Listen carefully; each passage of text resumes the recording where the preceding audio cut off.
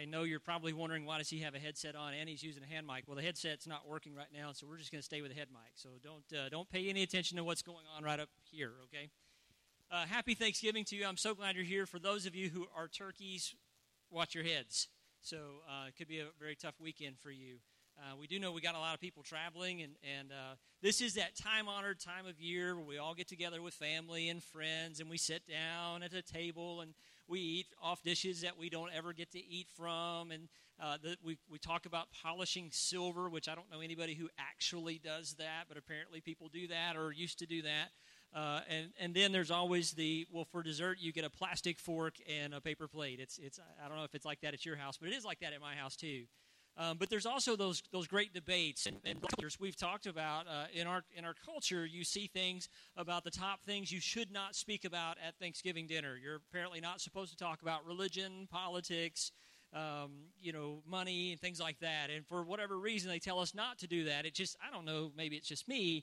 I have a desire to want to talk about those things even more, especially with some of my family members that I know have opposing viewpoints. Just for fun. So maybe that's just me. That's how you can pray for me this Thanksgiving, right? But we also have these other debates too. And so let me show you a couple of these things. Like, for example, the debate over cranberry sauce.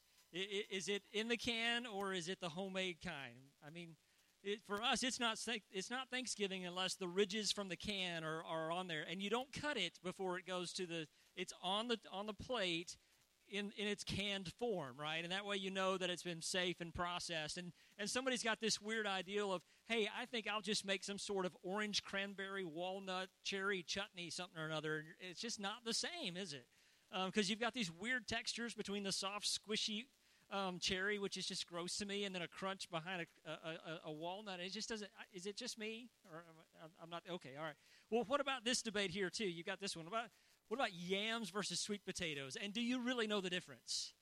I mean, if you're being fair, and we're not even going to talk about the marshmallow. Should the marshmallow be just partially toasted, or should it just be soft, or no marshmallows at all? And I even know some people who put raisins in theirs, which I haven't understood that either. Pecans or walnuts. I mean, there's a whole nother conversation there. Pecans go with sweet potatoes, not walnuts. Everybody knows that, right? Because walnuts are reserved for the cranberry sauce that gets mixed in with the orange chutney, right? And so we have these debates around the table, but we always seem to have it. What about this one right here? Pumpkin or sweet potato pie? Do you really know the difference? I mean, if we did a blind taste test with you and put the two in front of you and made you take a bite out of each, would you really know the difference between the two? Some people are saying, yes, I would.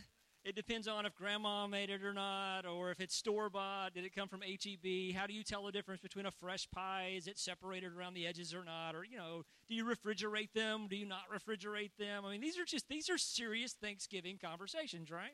Well, you might be happy to know that there's actually a map that talks about where the different people in the United States, where they go for. And believe it or not, Texas says we're sweet potato people.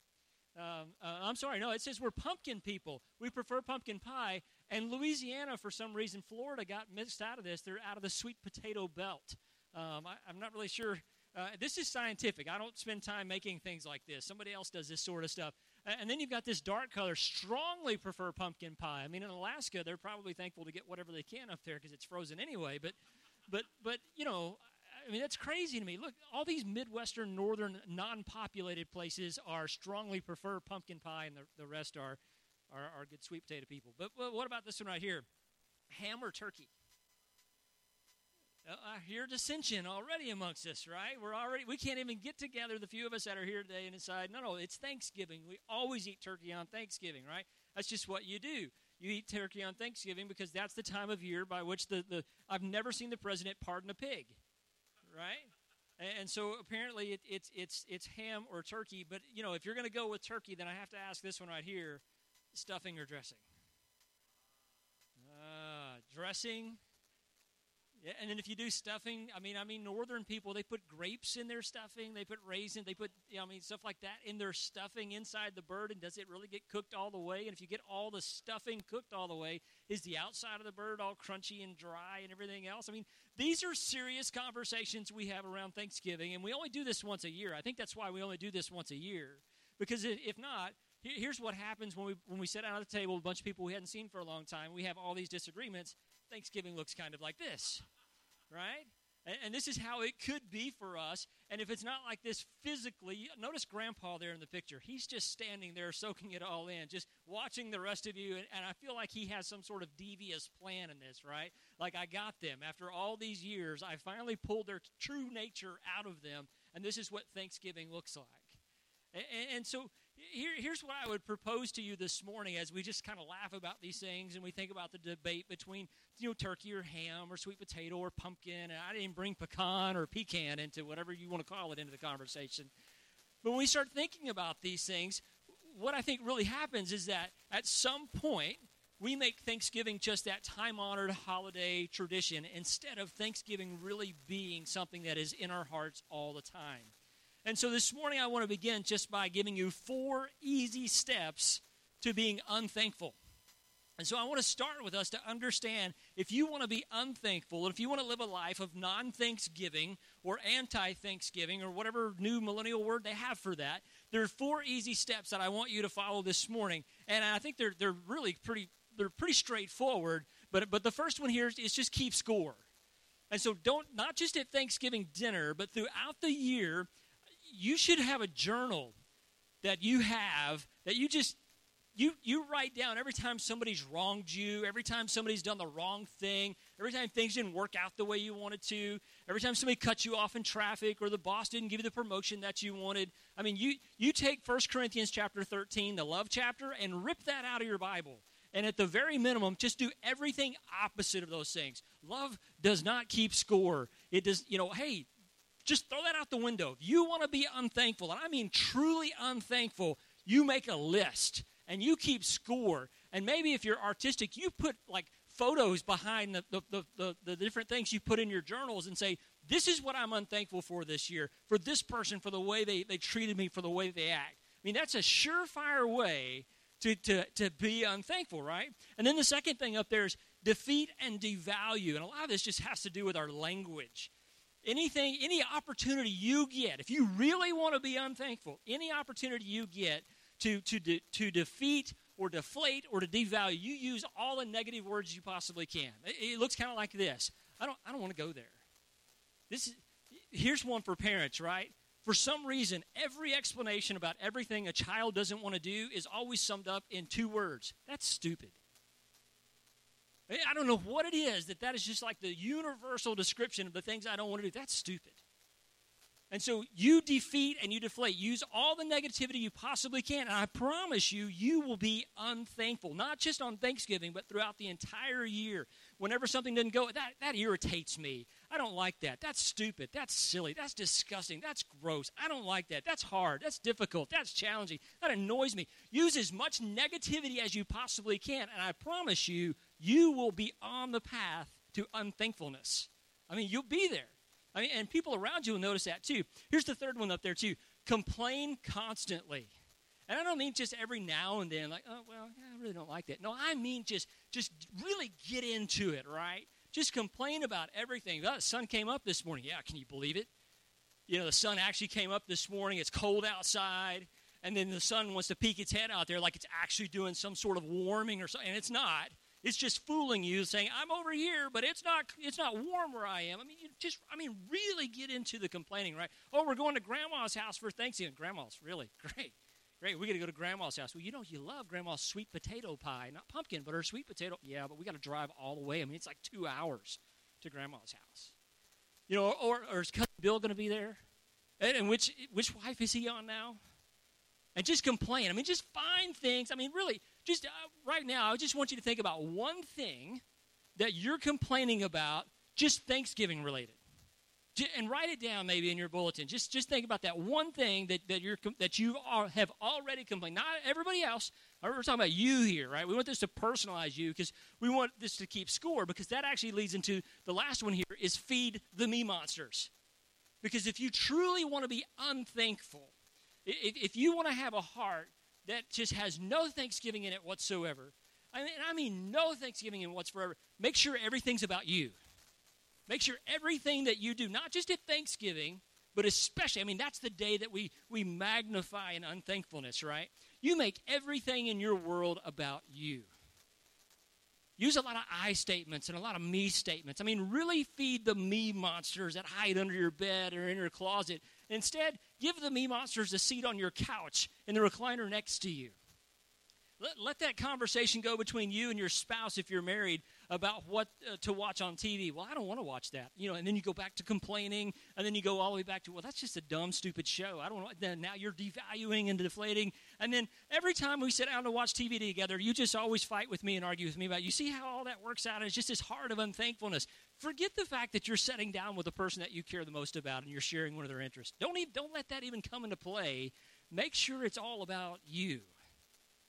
And so many times when we get to a heart of unthankfulness, whether it be just on one day of Thanksgiving or the rest of our lives, especially this time of year, because a lot of people do suffer from something called seasonal affective disorder. I think it's what it's called, right?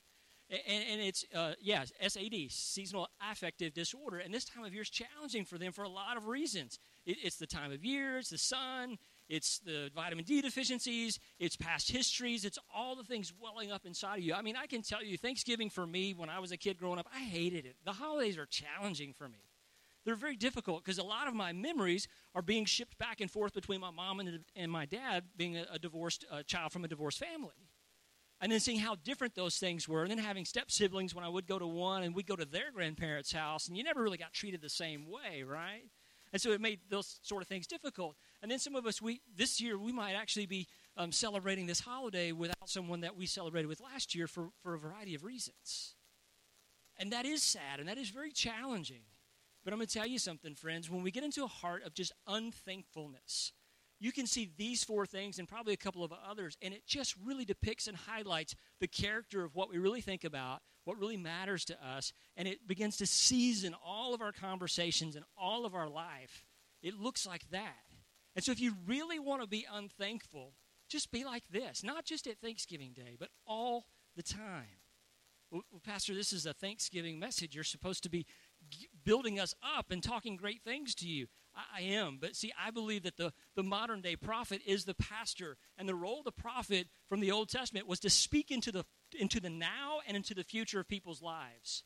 And so I just want to encourage you that as we talk about being unthankful, I want to speak into your future for a moment. And just encourage you that you don't have to be that way, but every one of these things are a choice. They're all a decision. And so what is the key to a thankful life? I mean, we can all think about a lot of different things we could do differently. There's a lot of things that we can just take off the table. Some of it is just a simple matter of just holding our tongue and not saying the things that we really badly want to say. Or even to the point of saying, well, I'm going to wait till we get in the car, and we're going to get a good 10 miles away from grandma's house or whoever's house, and then you turn to your spouse and you say, can you believe? They say, just not doing that. Just holding that in such a way. But if you hold it in for too long, I mean, it begins to fester, right? And then the me monsters get angry with you, and then it comes out in different ways. And so this morning, if you have your Bible, I want you to turn with me to to Philippians chapter 2. There's only one Philippians, by the way. You're saying Philippians. Some of you caught that. Some of you didn't. Read your Bible more, okay? Philippians chapter 2. And in Philippians chapter 2, Paul is giving us a great example of thankfulness. In fact, in Philippians, he begins in Philippians with, as he does in most of his, with just a greeting. I give thanks to you always, praying for you often. I'm thankful for. He begins with that heart of thankfulness, and it wasn't even Thanksgiving for him, because remember, Thanksgiving is a uniquely Christian holiday that's only celebrated in the United States. Now, don't bring Canada into the picture, because, well, that's Canada, and that's just a completely different story, okay? And so Paul's writing to the Philippians church, and he's talking with them, and they're having some struggles, because as he starts off a little bit before the passage we're going to read, he says, therefore, my beloved, as you have always obeyed me, always, in Philippians 2:12, so now not only is in my presence, but also in my absence, act this way all the time. But he gets to this point in Philippians chapter 2, verses 14 and 15. And this is where I just want us to spend a little bit of time this morning, just really looking at what he has to say about this. He's calling upon his people, and he's saying, listen, do all things. You catch that? All things, everything, not most of the things, some of the things are when you're in a good mood, but do all things without grumbling or disputing. And that grumble, these two words are just beautiful words. when you start looking at them, because they're really descriptive and they're really rich in what they're telling us what we should not do. Do not grumble or dispute. That grumble is an internal thing, and it's that under the breath. You know, it's that bearing down on your teeth. When I go to the dentist, he goes, "Do you grind your teeth a lot?" I'm like, "Yes." "Do you know the people in my life?" And so it's that grumbling thing, right? Because it sets off that attitude where you kind of go back to those four things and you keep score. You make it all about you. You make sure to use as much negativity. You have this grumbling, which is very internal, that kind of bubbles out. Just think of something boiling out of you like a volcano project that a kid has in school. You put in a little extra and a little bit more, then all of a sudden the grumbling begins to come out. And then you get into the second part, disputing. Do not grumble or do all things without grumbling or disputing. Now, Jesus many times will talk to his disciples, and he'll talk to them about when you get into an argument. He doesn't say lay down and concede. He doesn't say give everything away. He doesn't say quit and give up. He doesn't say roll over and be some pacifistic Christian. He doesn't say because you're a Christ follower, you're not allowed to have an opinion. You're not allowed to defend yourself. You're not allowed to say. He doesn't say any of those things. He never says those things. But what he does say when he talks about disputing is make sure your fight is worth it and make sure that fight defends the kingdom. He doesn't just say defend yourself, defend your honor, defend your face, make sure you're the one who doesn't lose anything on this. He says when you get into that dispute, you do all things without grumbling. So you take care of your attitude first, and then you take care of your behavior second. And I am one of those who truly believes that our attitudes shape our behaviors. And sometimes I can have a very disruptive and grumbling attitude, but I can check those behaviors because I'm learning to be disciplined. But you and I both know that you get into situations, and it will happen on Thanksgiving. Mark my words. You're going to be sitting at Thanksgiving dinner somewhere, and you're going to say, man, that Pastor John was right. Someone's going to give you something you've never had before or something that only gets made at Thanksgiving dinner, and you don't like it because that's the only time of year you see it. And they're going to make it. They're going to talk about how much love they poured into it. And they'll even say things like, oh, I just remembered last Thanksgiving how much you loved this. And you hate it. And you're going to take a big old bite of it, and you're going to just swallow it right on down, aren't you, with as much humility. Now, I'm not telling you lie to your family members. I'm not endorsing that at all. But I am telling you there are some fights not worth having because they don't really build anybody up. And sometimes it's just green bean casserole. And you just got to swallow it. Those things are slimy on purpose. They just slide past the tongue and go right on down, right? Do all things without grumbling or disputing. Verse 15, that you may be blameless and innocent. Those two words are also beautiful. That whole blameless ideal talks about this relationship right here, this horizontal relationship between man and man. It's talking about how we relate to one another so that when people look at you and go, oh, that's the grumbler and disruptor and complainer, versus people are watching you so that you do not grumble or dispute, that you may be blameless and innocent. Don't give anybody a reason by which to convict you. They can launch charges against you all day long. They can launch claims against you all day long. But if you are indeed innocent, you have no need to even defend, let alone to deflect all those things that come your way. And so while people may try to tear you down, don't give them a foothold by which to do that, because your relationships are blameless between you and one another. If you really want to see what that looks like, move a kid from the kids' table to the adult table and see who gets bumped around the adult table. And you start moving them apart. Or, I don't know, this doesn't happen in my family. We've had assigned seating in my family for 21 years wherever we go to eat. I don't know what it is, but it works, and everybody just goes with it, right? But when you bump someone or you start setting the table arrangement about who can and who cannot sit next to each other, does anybody do that? You got certain family members you know not to put next to one another? Or it's probably better that way? Okay, I appreciate your honesty. None of you raised your hand, but you know in your heart you're grumbling right now. So let's go back to verse 14, right? That you may be blameless and innocent, children of God without blemish in the midst of a crooked and twisted generation. And so when he talks about being blameless and innocent, all he's really talking about is, look, here are the things that you can control. You can control your attitude. You can control your heart. You can control your mouth. You can control the words that come out of your mouth. You can let your words be seasoned with salt, salt being both a preservative and a life giver. You can make them taste a little better when they come out of your mouth. You can choose to behave in such a way that you are, in fact, blameless and innocent. So any charges that come against you, you can defend and deflect those charges because you know them to be false. And you don't have to get into a place to where you're constantly protesting. And the reason why you should do that is because you are in the middle of a crooked and perverse and twisted generation. People are watching you. They're paying attention to how you behave. They're looking at how you will respond in adversity. They're looking to you because at some point, and Paul's writing to the Philippians church, he's writing to churched people to say, you have professed Christ, and therefore, having publicly professed Christ, people are waiting for you to behave Christ-like or not. And so, since you have professed Christ, you should not grumble. You should not be disputing one another. And I'm talking like just all-out brawls. It doesn't mean that you just have discourse or difference of opinions, but because you're in the middle of this crooked and twisted generation who are watching you, you need to understand, be careful, little mouth, what you say, because people are listening. Be careful, little feet, where you go, because people are watching. Be careful about the disruptions and the disputing that you have, because if you do that, what you're demonstrating is not a heart of thankfulness, but a heart full of unthankfulness. And finally, he finishes with this, among whom you shine as lights in the world. You're an example. You're an example. And being in the world, a world that is designed to be counter to God, to have an unthankful heart is going to spill out onto others. And it's going to disrupt and dispute the claim of Jesus Christ that you have made in your heart. And you're going to do so by actions. You're not going to stand and publicly preach against Christ, but the way you behave and the way you carry yourself as this twisted and crooked generation watches you, you are an example. At Thanksgiving dinner, for those of you who love the Lord and said turkey is what you have at Thanksgiving, everyone's focused on that turkey, right?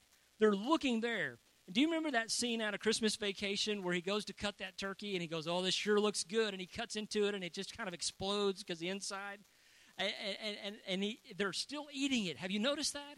Oh, it's just a little dry, and he's dipping it in the water, and he's crunching on it a little bit. He's got a good attitude. I mean, that Clark W. Griswold, he's no role model. Please don't misunderstand me. But he had the good attitude about it, right? And he had it all the way through the movie until he got to the very end, and he gets his jelly of the month instead of his bonus. Right? Because it was the me monsters. They were being fed. Listen, like it or not, you're the turkey. You're the one out in the middle of the table that everyone's watching. And they're saying, man, that turkey is presented beautifully and is there to feed and to nurture this environment. But if that turkey is dry, or if it's cracked, or if it explodes, or if it gets up and starts slapping people around the table, then that turkey is really just a turkey. They're no longer the example. You are in the midst of a crooked and twisted generation among whom you shine as lights in the world. What we often have difficulties with is that we're so unthankful 364 days out of the year. That Thanksgiving Day, the day we set aside just to think about the things we've been thankful for, we're currently thankful for, and we hope to be thankful for, it's just a day. It's not a lifestyle. It's not an attitude. It doesn't shape our behaviors.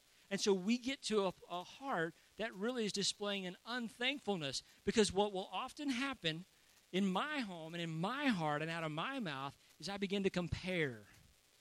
Cranberries or fresh cranberries? Yams or sweet potatoes? Stuffing or dressing? I begin to compare those things, but I take those into the rest of my life. And I start making comparisons for the things that I'm not thankful for versus the things that I am thankful for. And Paul is saying this, listen, if you've been keeping score, if you've been making it all about you, if you've been using negative comments all the time, if your language is just filled with just negativity, then listen, when it comes time for you to sit down and truly be thankful, you're going to have a hard time actually finding those things that you're thankful for separate from the things that you're not. And the rest of the world is watching you. And they're watching how you behave. And they're watching how you act. And more than anything else, and this is the beauty of it, you have been placed right at the center point of the table to be an example to a twisted and crooked generation that are looking. They're looking for the right example for someone to show them who this Christ is and how he has transformed your life from the inside out. I mean, just imagine for a second a world that you live in between your neighbors or your schools or your work, where you just imagine for a second if you were the person that just oozed thankfulness. I mean, just all the time. That when someone came in to feed their me monster off of your table, that you didn't just make their me monster bigger, that you actually made it smaller. That you had such a heart full of thanksgiving because you realized that I am in the midst of a twisted and crooked generation who needs me to be an example. And it's not a burden that I carry. It is a calling that I've accepted from God. Because he has placed me here for whatever reason that my thankfulness might be an example to those. And so the first place I start is not by grumbling or by complaining, but by speaking life into things, not speaking death into things. Every time the boss comes in, he always says this and this and this. You know, sometimes he can be pretty challenging, but I'm thankful to have a job today. Sometimes it really is that simple. This is the worst job I've ever had in my life. Yes, but you have one, and that's something to be thankful for. That's the worst manager I've ever worked for. Yes, that may actually be true. But aren't you glad you're not carrying his burdens? Let's talk about the things you're dealing with today. How is it every time somebody comes in, and it's funny because when you start talking about those topics around the Thanksgiving table or in the break room or in the cafeteria or on conference calls, it's really quickly how we go so negative, isn't it? How we stoke that fire in one another and we bring that negativity out in one another. And Paul is saying this, listen, your sin nature, the nature of who we are as human beings, fallen because of sin in this world, it leads us to want to act, think, and behave that way. But you are called out. You're the centerpiece. And you need to do everything without grumbling or disputing, that you may be blameless. No one can point the finger at you. And when they do, everybody's going to look and go, not a chance. I know her too well. I know him too well. And if he did mess up or make a mistake, that's a rare thing, and his humility has come out, and he's owned that. Do everything without disputing or grumbling. That's the key to a thankful heart. That's a key not just to surviving Thanksgiving, but that's the key to surviving all things and looking at seeing how God has for us. And in the end, we really want that, don't we? We just want a happy Thanksgiving meal. Maybe we want it to be over relatively quickly so we can go on and put our nice dishes away and polish our silver next time or whatever, and family can go and do their things. You know, I love my family too, but I love them from a distance and in small chunks. That's why I don't eat cranberry sauce throughout the year, right? We only have this every now and then, and I want to encourage you this morning, what would your world be like if you just adopted a heart more full of thanksgiving than you did about grumbling and disputing? If you really understood people are watching you and you're the example, and you may not have signed up for this, but let me tell you something. Jesus didn't sign up to go to the cross, but yeah, he did. He did that for you to set as the example for you to say, listen, I'm going to go to the cross for you so you don't have to. But could we at least meet somewhere in the middle of this and you can be at least a little appreciative for what I did for you on the cross? Because the reason why we need to have that heart full of thanksgiving for what Christ did for us on the cross is because our sins were taken away from us. He did not grumble or dispute all the way there. He struggled and he strained to get up and make it to the top of that hill, knowing what awaited him. And yet he did so because he loved us so very much.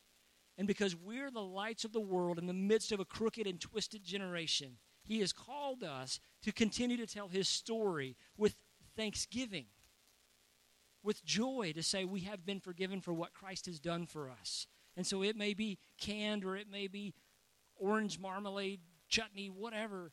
I'm with family who need to see how I behave, not just in the trivial things, but the rest of my life because of what Christ did for me on the cross. That's a heart full of thanksgiving. That's a life full of thanksgiving. That's what God has called us to. And so my challenge for you this morning is simply this. When you go to family or friends or restaurants or wherever you may be, live like this. Live like those people are going to come have dinner with you. And they're going to get to know you. And they're going to listen to your story. And they're going to find out what's different about you. I've noticed that you're not grumbling or complaining. Yeah, I really want to some days. I do. My flesh wants to just win. But instead, I've adopted what Christ has done in my heart, and he's changed me because I'm a living example of who he is in me, not just on Thanksgiving Day, but always. And so would you open your heart, not just your table up, to understanding what God's called you to? And so this Thanksgiving, you can compare, you can contrast, you can argue, you can talk about the Canadians all you want. But you can also just accept that Jesus has called me to a life of thanksgiving, and I need to be a lot more thankful for what he's done for me.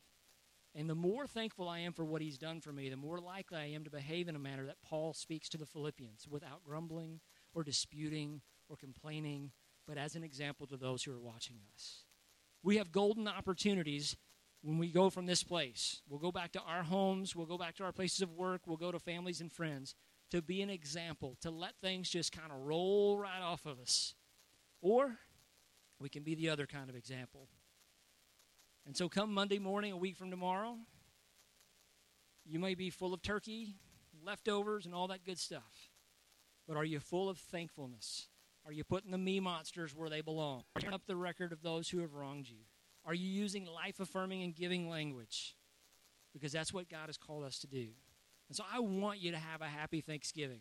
I would love to hear about food fights. I really would. But I want you to have a happy Thanksgiving, but not just on Thursday. But every day of your life, because you have been called and placed and planted in such a position that God wants to use you where you are to be an example to those who are watching you. Let's pray together. Father, this morning as we think about just Thanksgiving and all the time that our families and our friends and our relatives travel and the places that we go, and even the things that we're not going to be able to do this year that we've done in years past. And maybe it's a little bit different, and maybe it's for new families or younger families, or maybe there's someone who's not going to be at our table this year that we would love to have them. But God, more than anything else, let us treat Thanksgiving as a lifestyle, not just a meal or just a short season this time of year. Let's do everything without grumbling or disputing, that we might be an example to those that are watching us. And so, Father, as we talk about these things here this morning, I pray they would permeate our hearts, and we would live and we would imagine and we would think about, what would my life be different? How could someone else's life be different if they saw me act, think, and speak a different way than what I have been? And so, Lord, if there's anyone here this morning that they've just been grumbling and disputing, and maybe they're just anxious and frustrated about what the next couple of days looks like, Father, I pray they'd find great joy in serving others, of preparing big meals and polishing silver that they only do once a year, because it's not about those things. It's about those people that will be gathered around the tables, those examples that we have to set, those generations and those stories that get passed down. And so, Father, I pray that we would put the me monsters where they belong. And that as John said about his cousin, that he must decrease so that Christ must increase, I pray that we would do the same thing. Father, we are indeed thankful for what Jesus did for us on the cross. And we pray, Lord, that we would remember that each and every day, not just at Thanksgiving. That we would indeed be blameless and innocent in right relationship with others. We ask this in the name of Christ. Amen. I invite you to stand, and we're going to worship a little bit.